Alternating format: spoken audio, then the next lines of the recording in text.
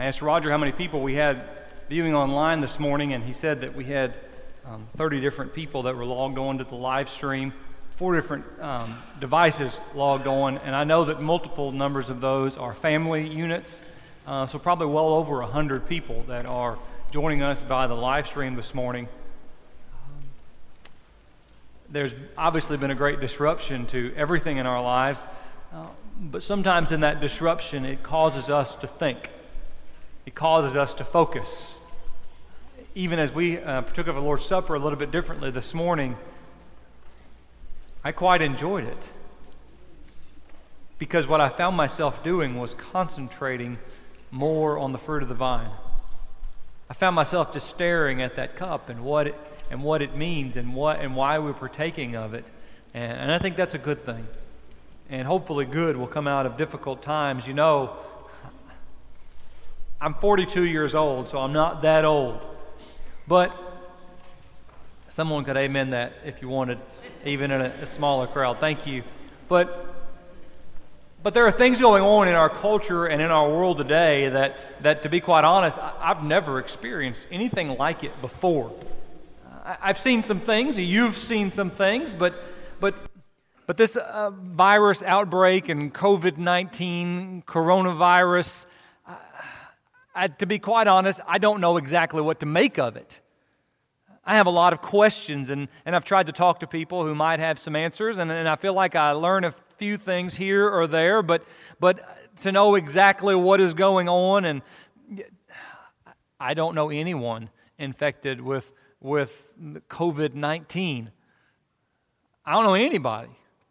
I've seen pictures, I've seen things in Italy, I've seen things in China and around the world. I've seen the repercussions of that, but I don't know of anyone. And to be quite honest, I haven't given it a great deal of thought before this week. And then things started happening this week that tell me we're dealing with something that, well, it's just something we've never experienced. And the very first thing that I heard was that they were going to play the NCAA tournament with no people in the stands.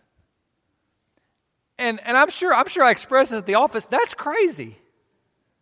Like, I mean, in what world do you have, the March Madness and it's just a bunch of sneakers that are out there squeaking and then the NBA says, well, we're putting our season on hold, and sports got a lot of attention. And then they just said, hey, we're not even going to play the NCAA tournament.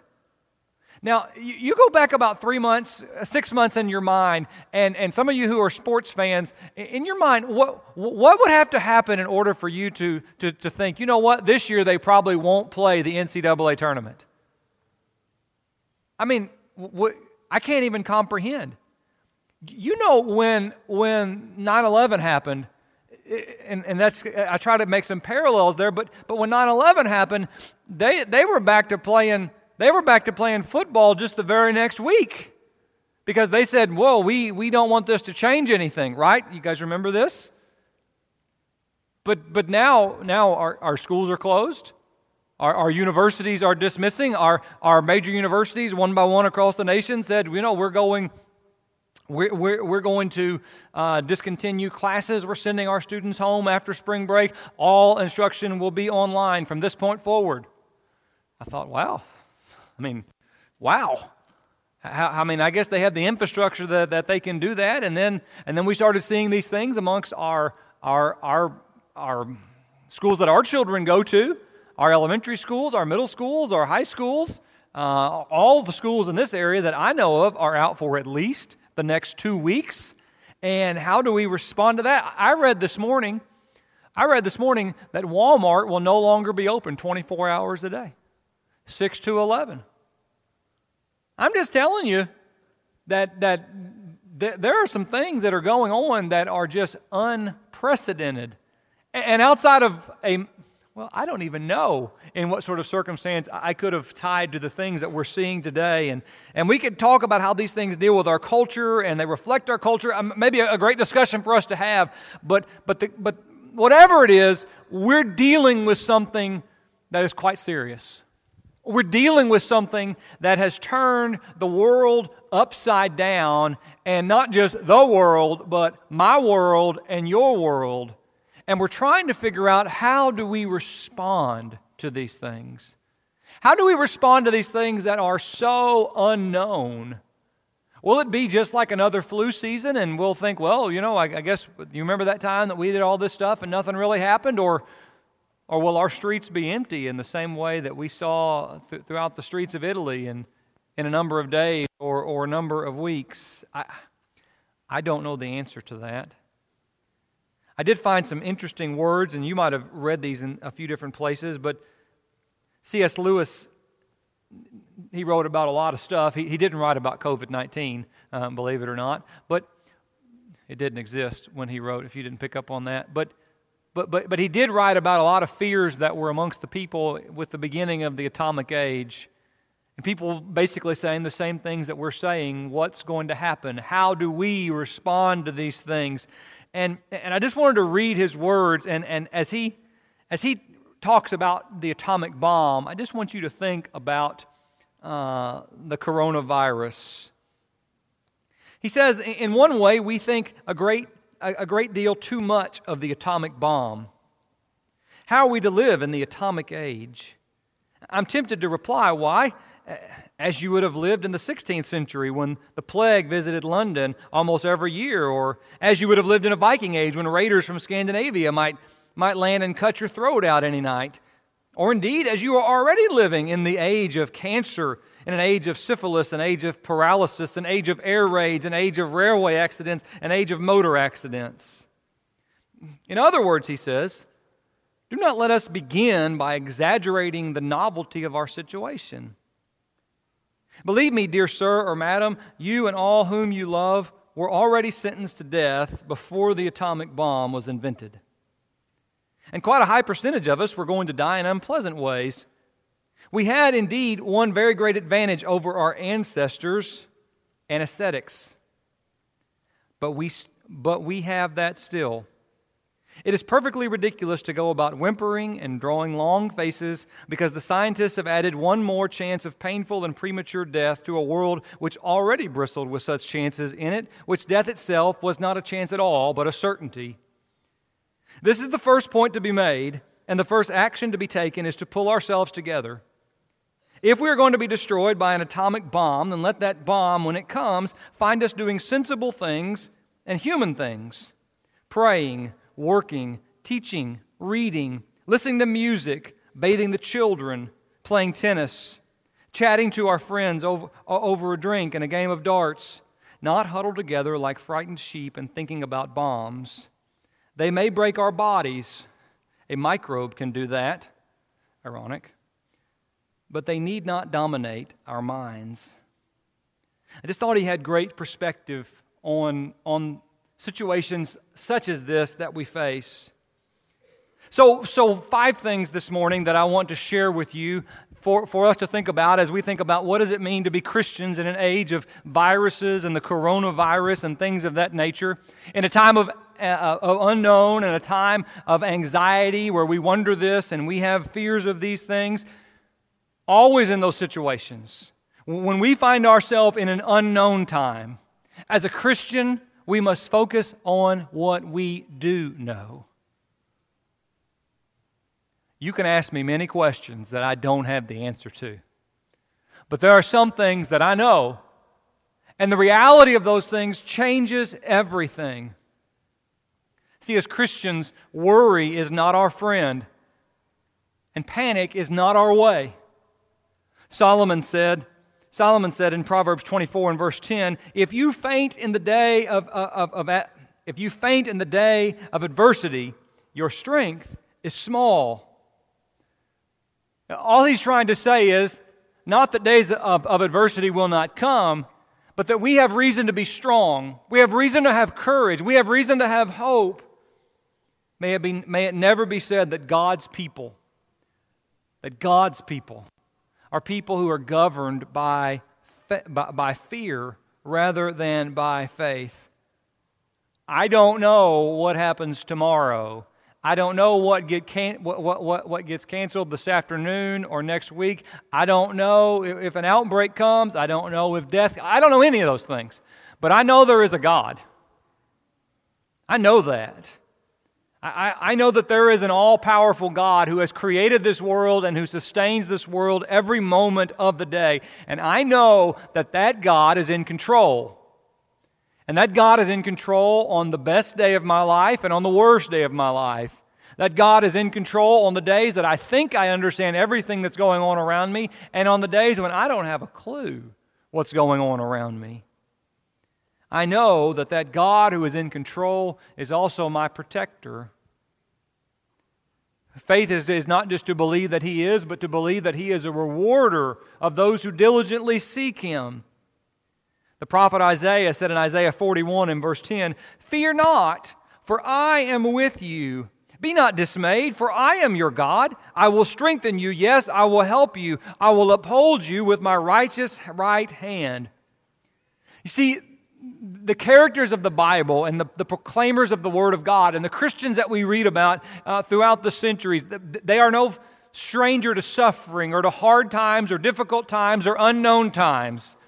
So people that think that following God means that we don't have to worry about this stuff, well, you're not reading your Bible. People have always dealt with things of this nature, but they have dealt with it in a different way. They have dealt with it with hope. What Paul says there in his letter to the church at Thessalonica, "I do not want you to grieve as those who have no hope." Grief, yes, but not as those who have no hope. Because Paul says in 1 Corinthians 15 that we need not worry.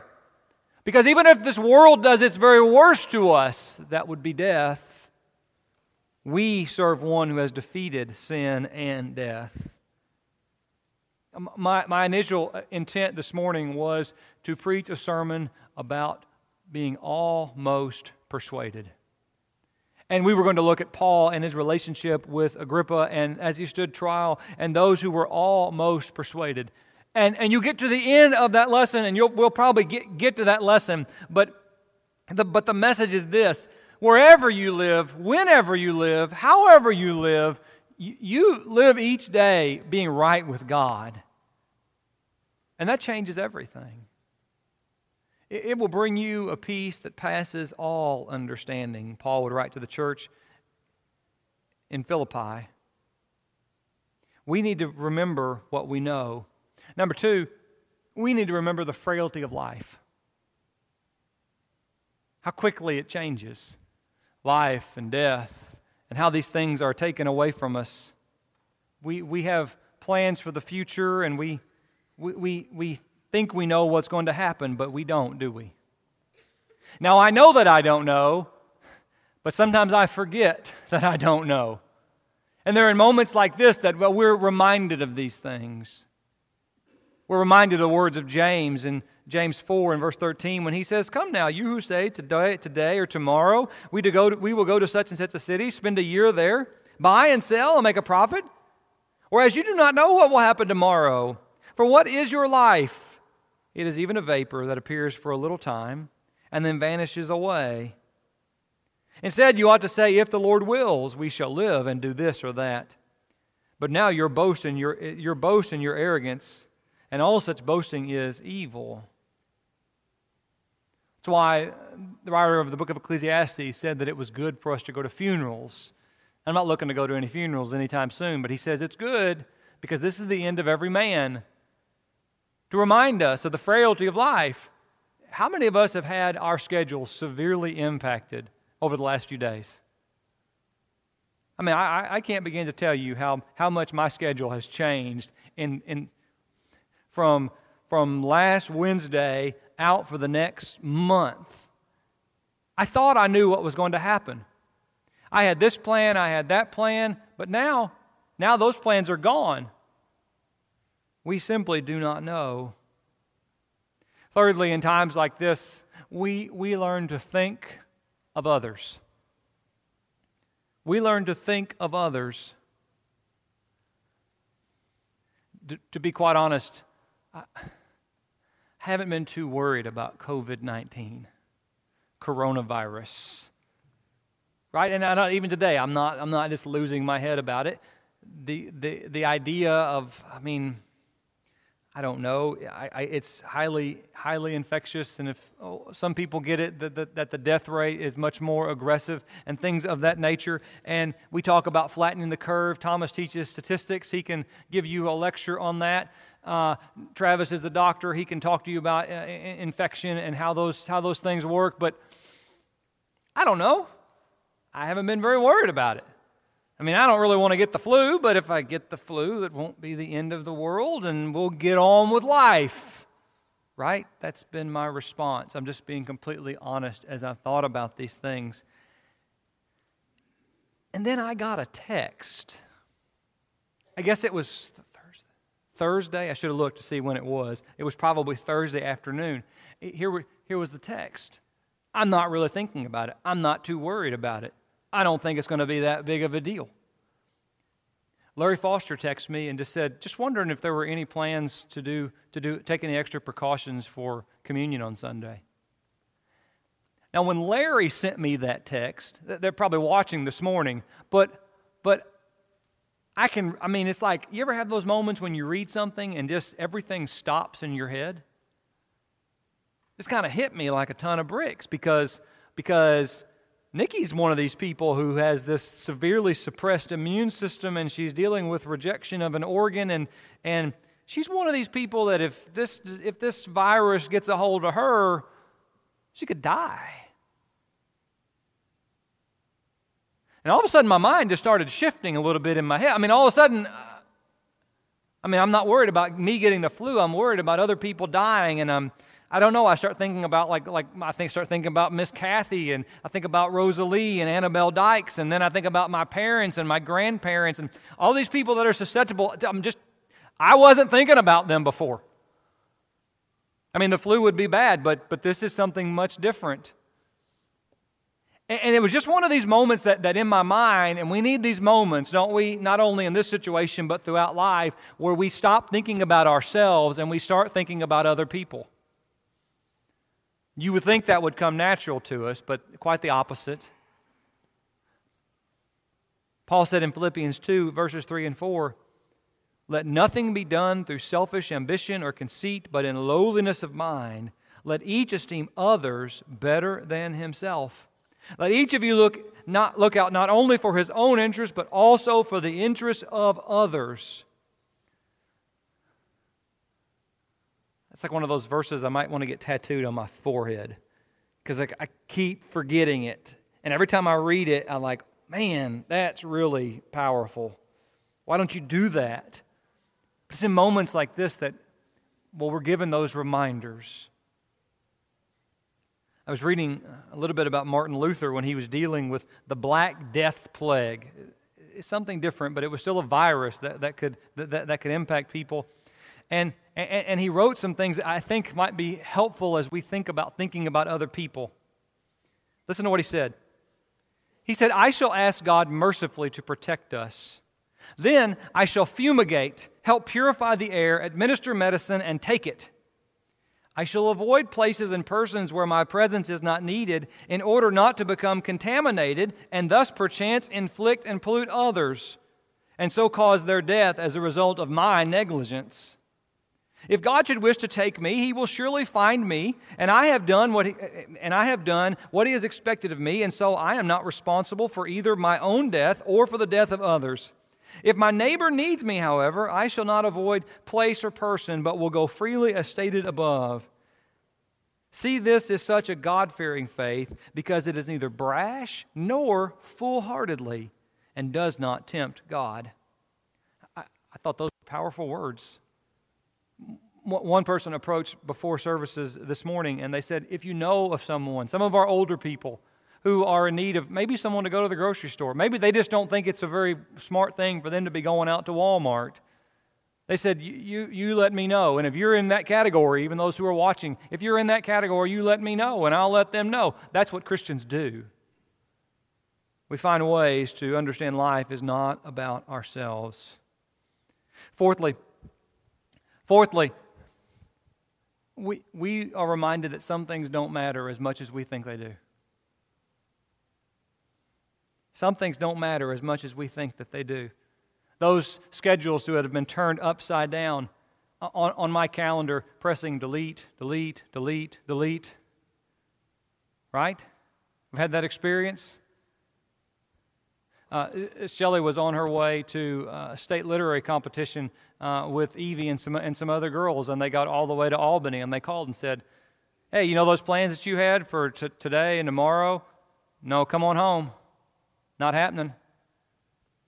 I was in the midst of preparing for a debate tournament, not that I'm in a debate tournament, to prepare my son for a debate tournament, and had probably spent, not a small amount of time trying to prepare for that. Guess what? Not happening. Right? Not going to happen. Making plans next week. I've been planning for the last year to be in Katy, Texas for a marriage seminar. Shelley and I, guess what? Not happening. Many of our young people, I thought about Brianna Crosby. Brianna is one of our students at Freed-Hardman who is one of the MCs at Making Music, which I don't know if you know what that means, but it's a big deal, okay? It's a big deal. Guess what? Shows off. All that work, all that time. These young men who are athletes in the NCAA, you don't have to be in the NCAA, you could be playing at Valdosta State, and all of their work, all of their time, all of their effort, season's over. See you next year, or you may never play again. I mean, all of these things, we could go on and on. You could probably add your own list of some things that I really had worked on and planned on, they're not happening now. Upside down. When we begin to live our lives in light of eternity, it changes our priorities. I'm busy. You're busy. But I have these thoughts in times like these. Maybe we're too busy. Maybe we need something to help us learn how to say no. I didn't name anything that was bad, right?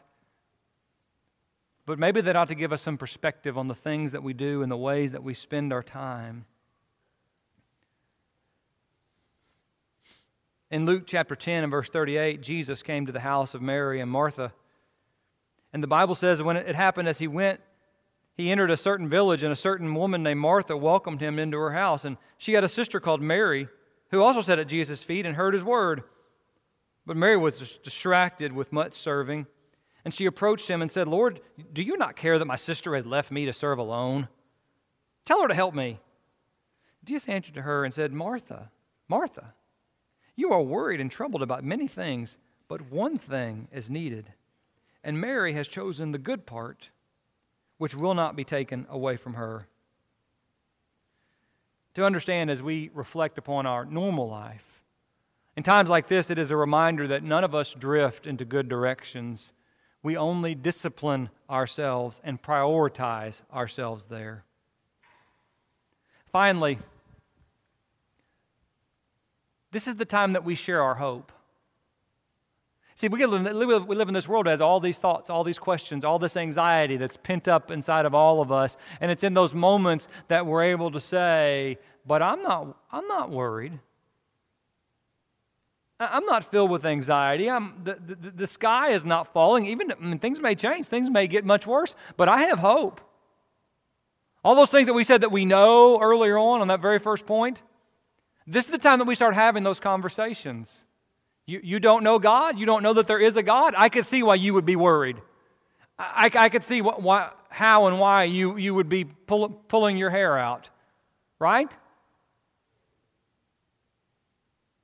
Peter says in 1 Peter 3 and verse 15, "Sanctify the Lord God in your hearts, and always be ready to give a defense to everyone who asks you a reason for the hope that is in you with meekness and with fear."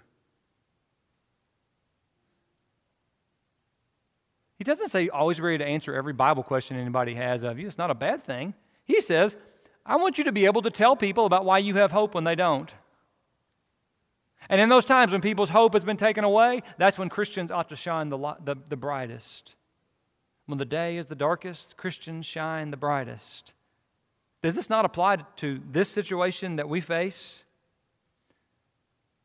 This is the time that, just as Jack shared with us as we partook of our communion, where we begin to share how our God has rescued us from a universal epidemic of sin and the penalty of death. Share that our hope is not found in simply remaining healthy on this side of heaven, but that our hope goes far beyond this world to a place that is even unseen. For we walk by faith and not by sight. I don't know, you might be able to add to some of these things. These were my thoughts, but in these times of great uncertainty, we need to remember what we do know. And as we dwell upon those things, we need to be reminded this life is very, very frail.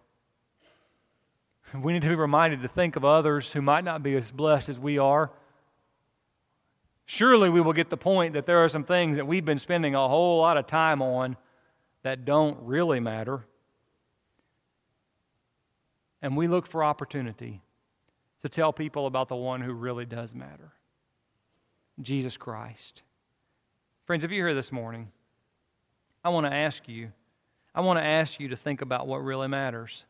I want to ask you to think not just about the pandemic that is going around our globe, but I want you to think about the epidemic of sin that's going around our globe.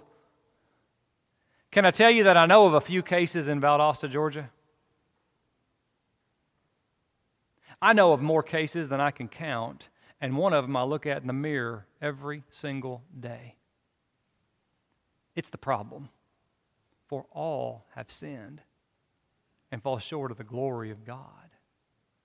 But we are justified by His grace. That's the point. That's the point of pointing out our sin, is to point out God's salvation. Jesus Christ came and lived and died so that we might be saved.